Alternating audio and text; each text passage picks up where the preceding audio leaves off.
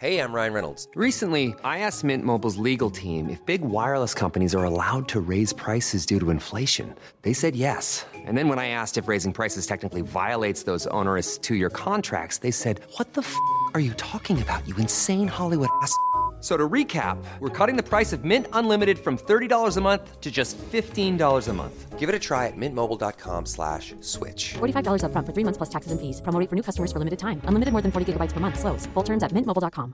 Knowing how to speak and understand a new language can be an invaluable tool when traveling, meeting new friends, or just even to master a new skill. But it's not always simple when you're bogged down by textbooks and structure classes. That's why so many people trust Rosetta Stone. Rosetta Stone is the most trusted language learning program, available on desktop or as an app. It truly immerses you in the language you want to learn, like Spanish, French, Italian, Chinese, and more. You won't just be studying English translations. The Rosetta Stone intuitive process helps you pick up a language naturally, first with words, then phrases, then sentences. Don't put off learning that language. There's no better time than right now to get started. For a very limited time, listeners can get Rosetta Stone's lifetime membership for 50% off. Visit rosettastone.com/rs10. That's 50% off unlimited access to 25 language courses for the rest of your life. Redeem your 50% off at rosettastone.com/rs10 today. A word of warning. This podcast explores graphic and disturbing stories and includes some strong language. It therefore may not be suitable for our young listeners or other folks who may find it disturbing. Hi, everyone. I'm Anna Garcia, and welcome to True Crime Daily, the podcast. This is a special edition. This is part 3 of our investigation into this insane fraud that was perpetrated by Jose Lantigua. Joining us is the insurance investigator who has been giving us all of the background of what was going on behind the scenes. Richard Marquez, you were the lead investigator. Thanks for helping us with this. I appreciate being on the show and hope I can provide some additional details to the story.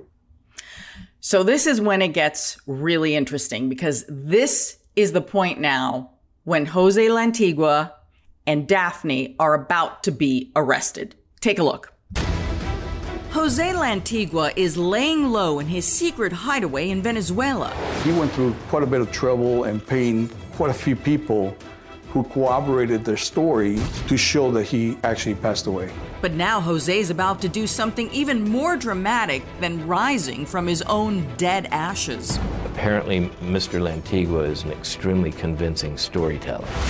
By sneaking back into the United States. Lantigua then pays $5,000 to get a boat ride, because it's just about 60 miles off the coast for Nassau, across to Fort Lauderdale. He takes a Greyhound up I-95, comes to Jacksonville, stays at an airport hotel. The next morning, Daphne picks him up. Lantigua holes up in the couple's mountain retreat, nestled at the end of a long driveway hidden by tall pine trees. His children have no idea Daddy's home. His wife, Daphne, did have family visit in that house in North Carolina at Christmas time and Thanksgiving, and he would stay at a hotel because he'd move out, so they didn't know he's alive. But Lantigua apparently did see trouble coming.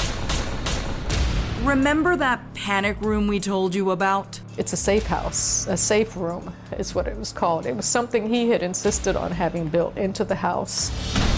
The bunker in his basement was designed to withstand a nuclear attack.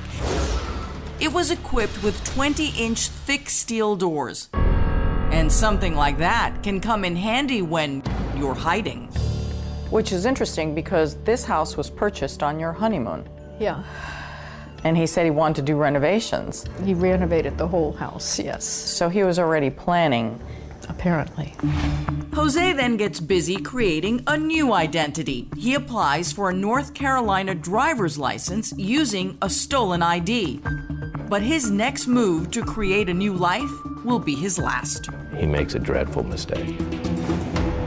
He applies for the passport from the United States government. On his passport application, Jose uses the name of Ernest Wills, an African-American postal worker. But that was just the beginning of Jose's missteps. Jose actually listed the address of that mountain house in North Carolina and Daphne as the emergency contact. What turns out to be another dumb move. He had the Department of State on him, and they knew the passport was supposed to be delivered to a post office box in North Carolina.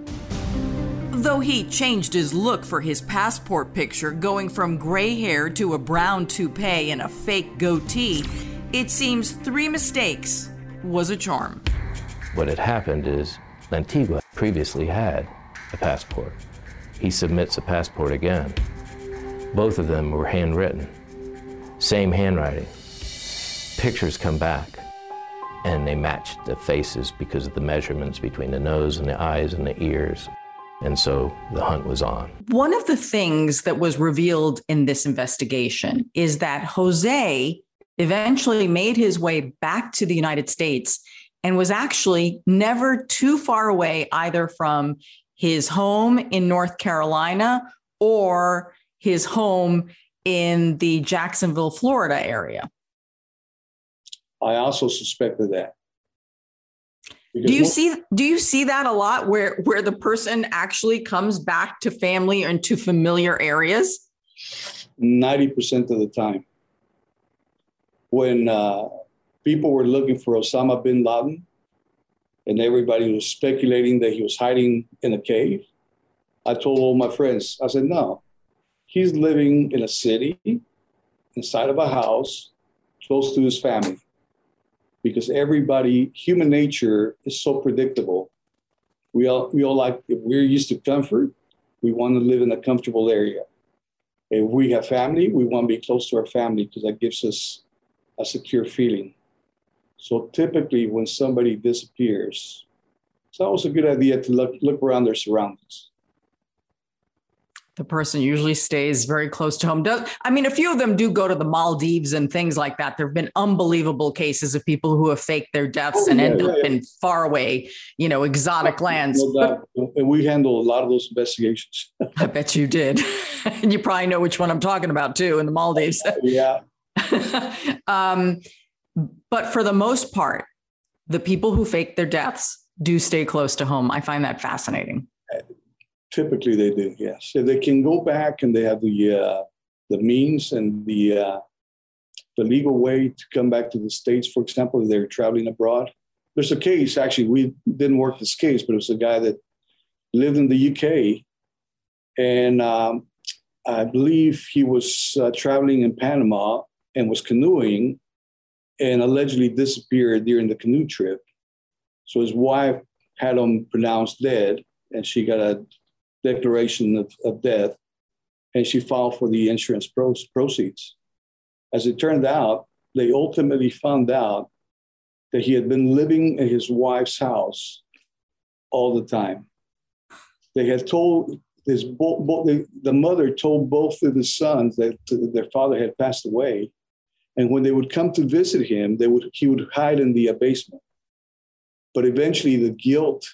He could see his sons leaving the house with their kids. The guilt finally got to him that he turned himself in, but claimed that he had amnesia and didn't remember coming back to the UK. Isn't that convenient? Yeah, but he was living right there with his wife. Oh my God! All right. So how difficult would you say is it to be a fugitive on the run? Hiding, pretending that you're dead. Is that a really difficult thing to pull off? It's very difficult. It's probably one of the most challenging investigations we conduct is trying to find missing people. Because if somebody wants to hide, it's a big world. And, you're talking about technology. You can now create a synthetic identity, change your identity, get a different passport.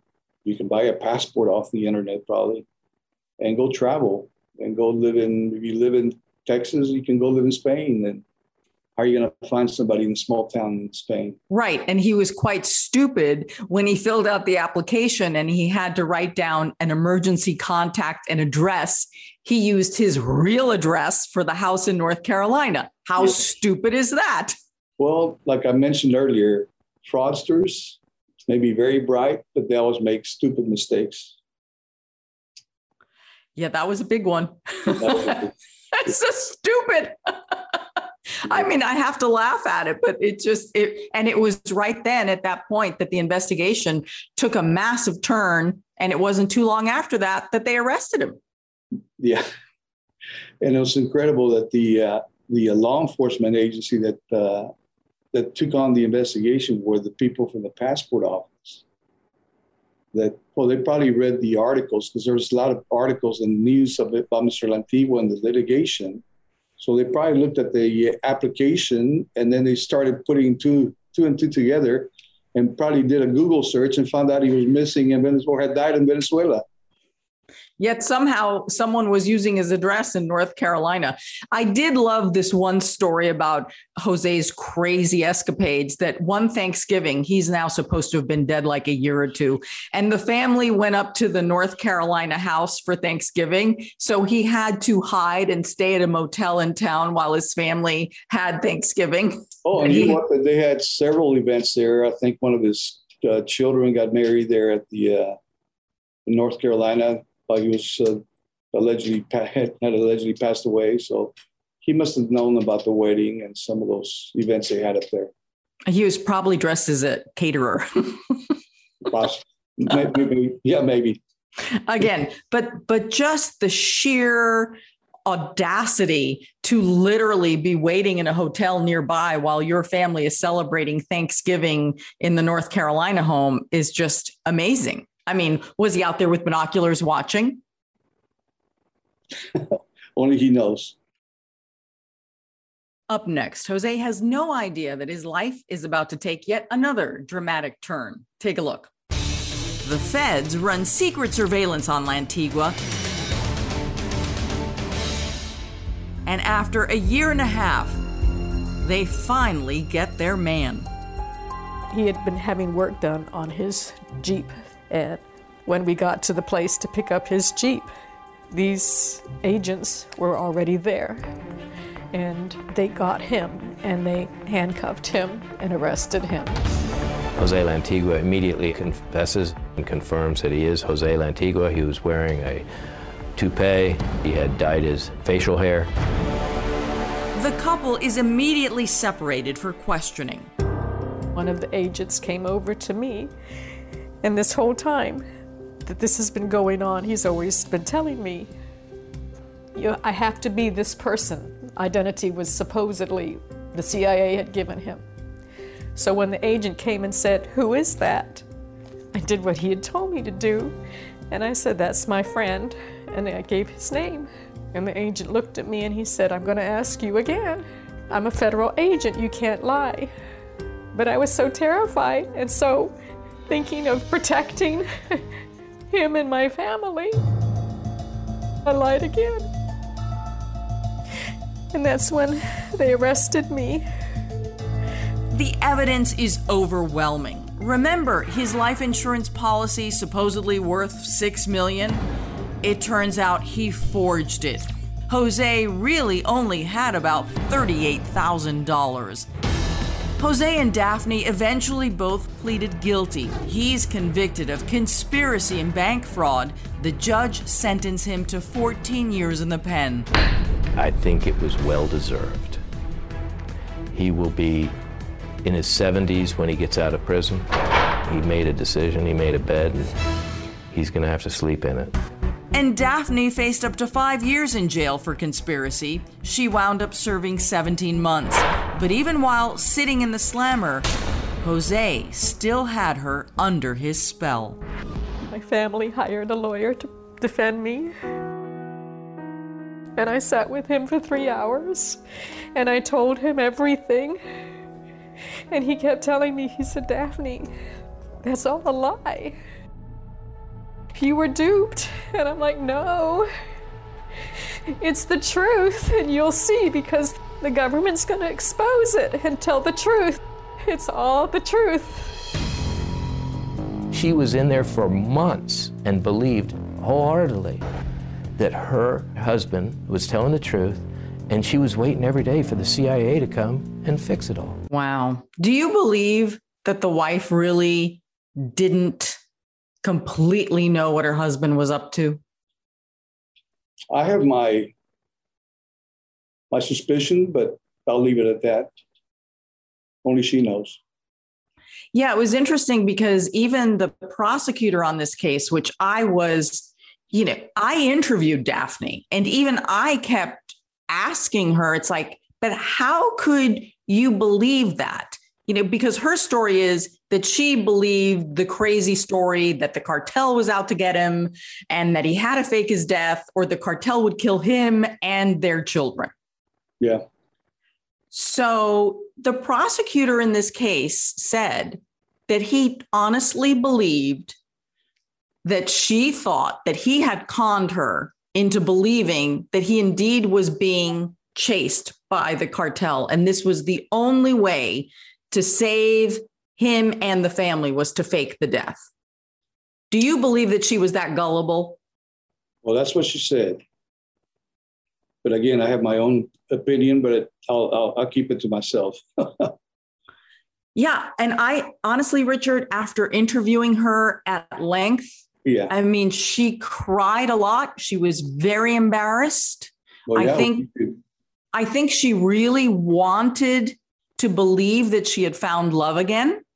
And for a while there, everything was so perfect. The perfect husband. He's a successful millionaire. He's providing for her adult children. All of a sudden, she has a chance at love again. Yeah. So I think she wanted to believe him, but I mean, the story is just so unbelievable. Well, I've interviewed a lot of people in my life, and I would like to interview her, and I would talk to her now and just ask her. But yeah, I'm with you. There's so many things that she should have, there's so many red flags she should have caught. If he was telling her all these stories, I mean, she should have asked him, now, why are we going to Venezuela? You're being chased by cartel members. Why go to Venezuela? Why not go to a more secure place? If you're being chased by cartel members, why would you physically put yourself in closer proximity to where they are headquartered? There you go. That's my point. But, only she knows. And, I'm a very objective person. If I was asked to conduct that investigation as to whether she knew, I would probably find out, but we were not asked to do that. Okay. So we just asked for that, we could have probably found out. And I saw some things in the beginning that, made me question that. Mm-hmm. Yeah. Well, she did admit ultimately that she was part of the insurance fraud scheme, that she did go to Venezuela with him, that she did know that he was faking his death, but she claimed the entire time that she was doing this in order to protect him and the family from the cartel. Yeah, I saw her interview with you, as a matter of fact.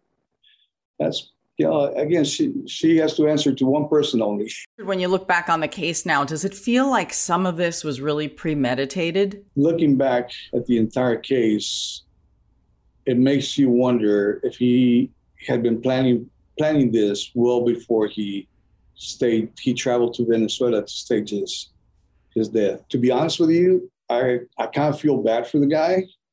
He had a beautiful family, beautiful kids, grandkids. And he risked a lot. I think he made a huge mistake. I think he's probably paid the price. Typically, people are motivated either by love, by money, greed. There's some motivations. And I think in this particular case, I think he got himself into a financial bind. I think he thought he was pretty smart and could get out of it. He knew some people that could possibly help him in Venezuela. And he probably thought, who in the world is going to travel to Venezuela and investigate this? With all the riots and all the problems they were having. That would be Richard Marquez and his team. Absolutely. That's what we do. One of the biggest questions about this story is, how is it possible that Daphne was so naive and didn't know what was really going on and what her husband was doing? This is what the children have to say. Do you blame her for having gotten herself in this position? You know, looking from the outside in, how could you be so naive? Why would you let this happen? You should have seen the signs. But being there and in the moment with him and how great of a con artist he was, he would have fooled anybody. Even though she served her time, Daphne remains under house arrest and must wear an ankle bracelet for 3 months. So Daphne, how far can you go outside? Just here, as far as I can go. She can leave only to go to church and hopes to find a job so she can somehow pay back the $871,000 Jose collected in insurance money. So now your mom is stuck with paying the restitution for both of them. Right, which I think is very unfair, because even before she met Jose, my mom had a house, she had a home, she had vehicles, she had a career, she had her life together. Daphne is filing for divorce and refuses to answer the dozens of letters he has written to her from jail. It's just junk, it's just garbage in there. So that's when I started returning them and just saying, I don't want them. For what? To hear more lies? To lie to his wife as he did, that's nothing but cruel and barbaric, because he turned her from being a person of good character to a person that's going to die as a felon. The ghost of Jose Lantigua finally busted. And as for Daphne, the fairy tale is broken. The glass slipper from her Prince Charming never fit. The fairy tale, it doesn't exist. You know, Richard, the question that everyone asks is, was Daphne really that clueless? Did she really not know? And even after I sat with her for hours and with her crying and answering my questions, for the life of me, I still have my doubts. What do you think? Was she that clueless? Well, I've wondered that myself. I mean, considering her deep involvement in every aspect of this staging the death, it does make me wonder whether she was clueless. Yeah, I have to tell you, if the prosecutor had not come out so strongly and forcefully saying, no, she truly believed this, she is a victim here as well, even though she was charged with, the cashing in of the fraudulent insurance policies, because that part she did know. She did know that Jose was indeed alive. So that part, the government did hold her accountable for. But I always found it interesting that the prosecutor defended Daphne only in the sense of saying he really believed that she believed Jose. And I think if it were not for the prosecutor saying that, I'd have even more doubts. Well, I still have my doubts, but I've talked to the prosecutor multiple times. He was a very bright individual. He interviewed her multiple times where I personally didn't interview her. So I have to take that he knew what he was doing and made the decision based on his own inquiries. I do believe there's one thing in Daphne's favor here, that when you really want to find love and you think that you have found Prince Charming and he's rich and he's nice and he's helping your family, once you think that you've found it all, I do believe people put on blinders and are willing to look the other way. I think there were always red flags, but Daphne was too happy in love to notice them. That's just my personal opinion. It's possible, because we do work a lot of cases where people fall for scams simply because they're in love and they don't want to see anything else. And Jose needed Daphne to pull this off. Absolutely, yes, he did. But so she could have been targeted. She was also bright enough, and she had children that I'm sure she wanted to protect. And she went pretty far to help with the scheme. It makes me wonder, as a parent, would you risk your life and your kids' lives in order to collect this insurance money? She claims that she did all of this to protect her children from the cartel. Well, only she knows. Mm-hmm. Only she knows the truth. You know, Richard, I always wondered, especially when I sat down and I interviewed Daphne, I always wondered whether he chose her for a reason, because she was so excited to find love again and I think she's always wondered herself, was I a patsy? Did he pick me for this scheme from the very beginning? Or did he really fall in love with me and then all this happened? I could only speculate. I have no idea. We never looked into that, but it's possible. It's possible. He was smart enough. He knew he had some problems. Did he really need her? I don't know. I mean, did he really need her for this, to stage his death? I can only speculate that that's very possible. Well, Richard, let's talk about that, because there needed to be a clear beneficiary. And so the easiest way to do this with the fewest number of people involved would be to have Daphne be the primary beneficiary. Otherwise, he would have to bring in all his other children into the scam. Well, that's true, because he needed somebody to go with him to Venezuela. And he knew that was a risky proposition.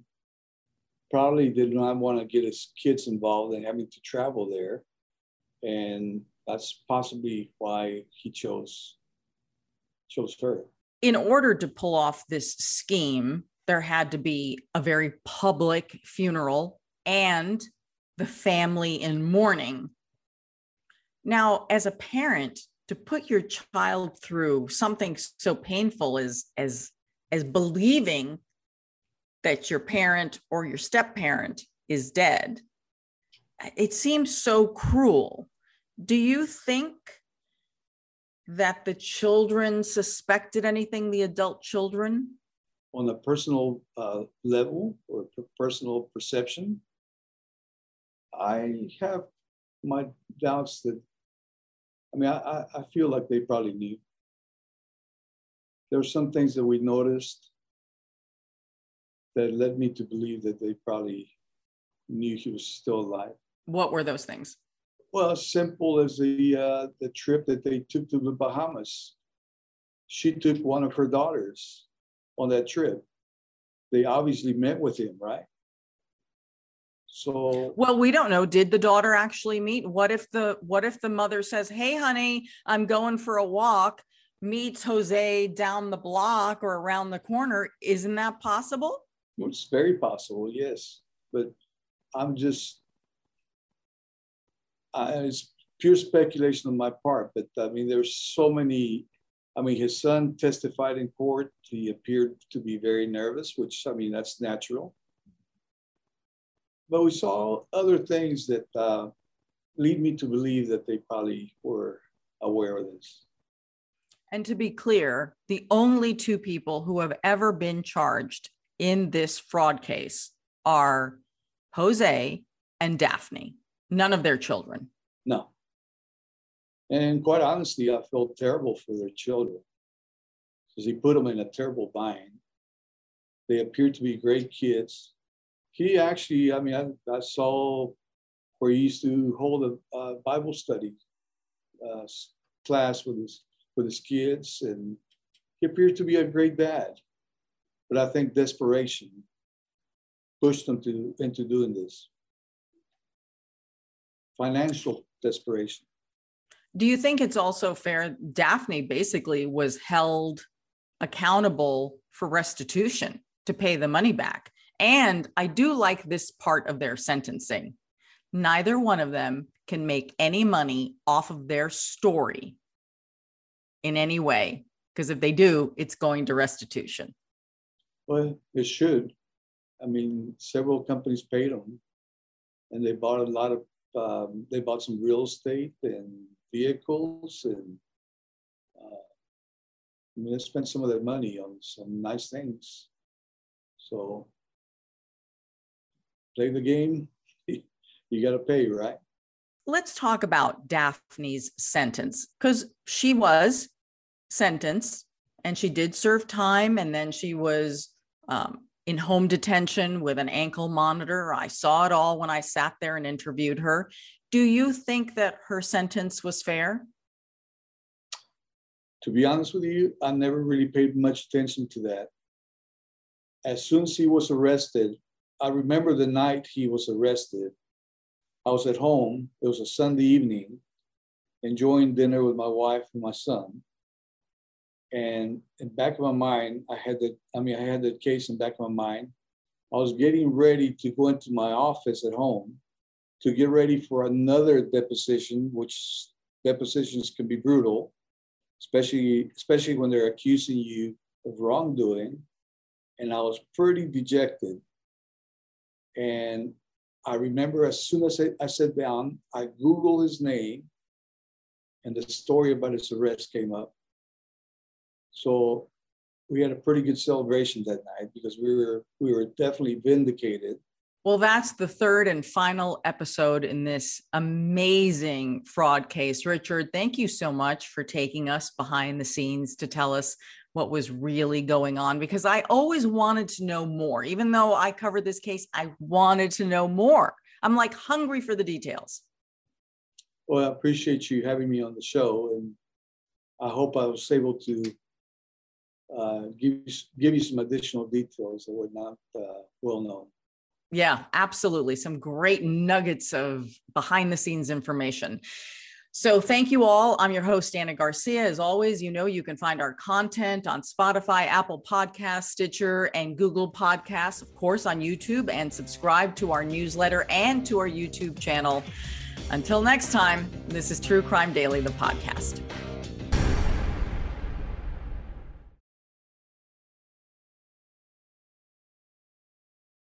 You know that science solves crimes. Forensic science is exciting, challenging, and most of all, rewarding work. But there is a shortage of qualified individuals in this field. Hi, I'm Terry with Loyola University Maryland's Forensic Science Department. Loyola is one of the only colleges in the country offering advanced degrees in forensic pattern analysis and biological forensics. Our courses, taught by forensic experts, feature hands-on training and small class sizes. They are based on real crime scene and forensic examiner training programs to ensure you are ready to make a difference. Our programs are open to students from a variety of academic backgrounds because we believe everyone can contribute to solving crimes.